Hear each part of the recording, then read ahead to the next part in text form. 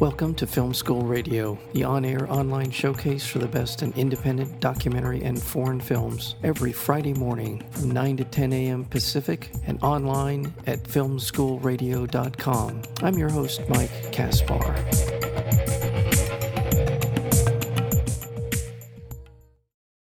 First-time feature filmmaker Rebecca Beba Hunt undertakes an unflinching exploration of her own identity in the remarkable coming-of-age documentary and cinematic memoir called Beba. Reflecting on her own childhood and adolescence in New York City as the daughter of a Dominican father and a Venezuelan mother, Rebecca investigates the historical and societal and generational trauma that she's inherited and ponders how these ancient wounds have shaped her.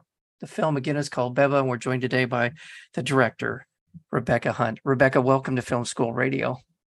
Thank you so much. It's a pleasure to be here, Mike. Thank you for having me. So thrilled to have you join us today because this is a film, it is obviously a very personal, very heartfelt exploration of family and our place in family, our place in the world.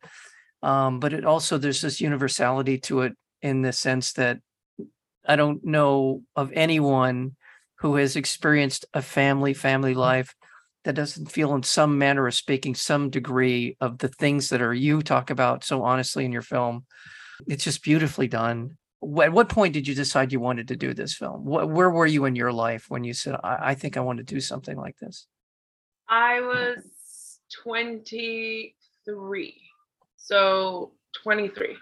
Okay. I just graduated from college. I was sort of graduating into a very specific climate in this country, and then also a very specific climate in my own home with my family. Just, kind of moving, having come from this idyllic school into back into the one-bedroom apartment for a bit, and just, that shock of the real world after you graduate from college. It was like that moment where I was like, whoa. The period of time you're describing is a time of Trayvon Martin and coming to terms, America beginning or once again grappling with race in this country. And another part of what you just described is, in my own life, this is about the time I got out of college and I started to look at my parents as real people. If I had met them on the street, what would my sense of them be? It's that beginning to kind of understand that part. And that's what this feels like. And I don't want to be presumptuous here, but it feels like that's part of what you were going through as well. I think mainly 100%, because, we experience it's mainly so. For me as a human being, it was mainly that. Looking at my parents, looking at my family, looking at myself. And I think it's such an important part of our development as people, whether we realize it or not. At some point, we do have to come to grips with this. Who are these people? And what have they brought to my life, the good and the bad? And again, this is part of your film. And I hesitate to describe it as completely as a documentary. It feels it's more personal. I don't know what exactly. How would you describe the format, if you will, the more formal format of what we're watching in Beba? I do feel like, I think it plays with a lot of different things, and it plays with different genres. I think it definitely plays with narrative and documentary, but I would personally describe it as an experimental documentary. And okay. I feel like maybe there's people that would disagree and be like, well, it's not as experimental as you think, which I've been told. But the level of experimentation that I was doing, for me, it's an experimental documentary. Well, I want to go back. Thank you because I wanted to kind of give people a sense of it. The film is coming out here in Los Angeles at the Laemmle Theaters on June 24th. So I just want to get that out there so people listening to our conversation will have an opportunity to go and see this very quickly in theaters and beyond. Yes, and I'll be there. I'll be in LA. Okay. Let's go back to this family life and you as you're beginning to understand what the impact they've had on your life beyond the fact that they raised you and brought you into this world and all those particulars, the actual kind of psychological aspect of these relationships. Getting your family to buy into doing this, what was that process like for you? None of us knew that this film would be the level of. It's been a privilege to see how this film has resonated with other people, but in terms of like getting them to be on screen and chat, it was just like, you guys, I think I'm working on a film, but it was like, it was over 8 years. So I think Yeah. after a while they were like, okay, she's working on her film. You know, it's like they had no idea what it would become or that people would actually watch it. And I knew what it would become because I had a vision for it, but I didn't know that people would actually watch it, which is pretty awesome that people. You knew what about the end product? You knew what you wanted it to be as kind of this open diary, a reflection on life. What did you know when you say that? I knew what I knew artistically like what I wanted to experiment with. Okay. I knew that I wanted to use film, and as soon as I was able to get the funds for that, I did it. I knew that I wanted it to be honest and authentic, and that I wanted it to be an avenue for connecting with other humans. And in my head, like I'd watch it a lot, and that would change. But there was definitely a vision for sure. You saw it. You saw that, what you. Okay, so we see some conversations with your dad, and we see your conversation with your mom and your sister, and all of the travails and life. Life has dealt them in their lives. In the making of this, how much of it was revelatory to you? How much of their life experiences did you just come upon at that moment, or that you knew of in part? What sort of, in terms of, as you grew over these 8 years, your understanding, sort of the evolution of you over that period of time, as well as in your relationships with them? There were so many things that when I was talking to them, there were things that I had learned about them. And some of them weren't even like stories. It was just like personality things. Like my father is so comfortable in front of the camera, and I would have never thought that. And my mother is really not uncomfortable in front of the camera. And in real life, my mother is the outgoing one, and my father is usually like the shyer one. So that was interesting to me. And then also, like as I grew, because I started this film in my early 20s and it ended in my late to mid 20s. Like the actual film, like the subject, she's still like, it took me until, because it's very meta. It took me until I was like 30 to finish this film, 31 to finish this film. I worked on it for 8 years, and I finished it last year. So the actual subject though, like she's sort of like, the film stops, like the actual content stops when I'm like 27 or 20. So around 27. So like the more that I grew, I was also learning things about them and noticing things and realizing. Does that make sense? Yeah, it does. It does. Okay. And there's another thing in that answer, and that is, at one point did you start to see Rebecca 23 as a character, not so much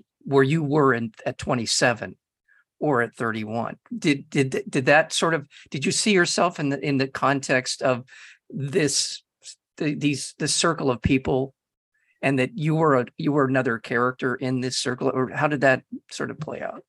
Well, that was an interesting experience, because usually people make documentaries about themselves like 20 years or 50 years later, and I feel like it was a very meta experience for me to make it in real time and then slowly grow. I was forced into this process of self-acceptance that I think for most people might happen like way later in life.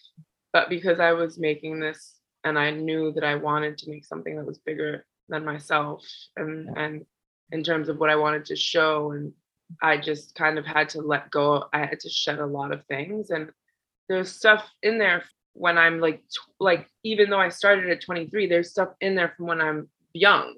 Yeah. Like my first film is in there, and I shot that when I was 15. So and then there's some stuff there from when I'm in college. And so it was really interesting because I feel like I had to, and in your 20s, every single year is like an astronomical growth spurt. It's like you're not the same when you're 23 as when you're 24 as when you're 25. Right. So I think I just had to like watch certain things and understand that this was my reality at that time, and be like, Rebecca, you can't change it. And sort of having a team around me that was helpful with that too. Like my editor, Isabel, she'd just be like, well, like this, like this is what it was at that moment. And I'd be like, yep, we got to keep going. Yet speaking of your team, you did surround yourself with a terrific team of people. So I'd like to point out Sophia Geld as your producer and her experience in this realm of not only documentary work, but also this kind of a project. So sort of an examination of people and their interactions and how they grow. How did she come aboard for you? Her and I went to college together. Yeah. And so we kind of just were having a really long conversation when we were both 23. And it turned into like, yeah, we're going to make this. Like, let's do it. That's awesome. You know, those kind of conversations I remember from college. You know, I'd say things like 5 years from now, I am going to be here. I know that this is, and these trajectory of life things that you bring into conversations, because for a lot of people, the world is in front of them. They feel like this is it. And I love the way that the film starts when you say, this is my part. And then we get into that part of the film, then it morphs into more and more revelatory. It's a beautifully done film on a lot of levels, not only the fact that you share so much about your own life and your family's life, but again, as I said, when we started, the universality of it all, you know, with it's not just the sitting around the dinner table or going on vacation. It's all of it. It's all of it. And everyone brings to the party a distinct set of fears and expectations and goals in life. And this is the stuff, the history of our parents never told us, or our grandparents never told our parents, but happened. Totally. You know happened. 100%. Like there's even like unspoken things to what you've said. Yeah. So profound. Absolutely. And I thank you so much for seeing that, because it is meant to be something that is universal and for everybody. There are things that are hinted at, but never explained. And those are the things that F you up as much as anything that life deals you, is the not knowing. Absolutely. Well, I'm so glad you made the film, because as I said, I think this is going to resonate with a lot of people for a lot of reasons, not the least of which it's a well done film, beautifully told. Film is coming out. Beba is coming out on June 24th here in Los Angeles at the Laemmle Theater. So be looking for this. My congratulations to you. You've got this wonderful release through Neon, which is a terrific film distributor. They're amazing. Yeah. Rebecca Hunt, thank you so very much for spending time with us and for this beautiful film, Beba. Thank you so much, Mike.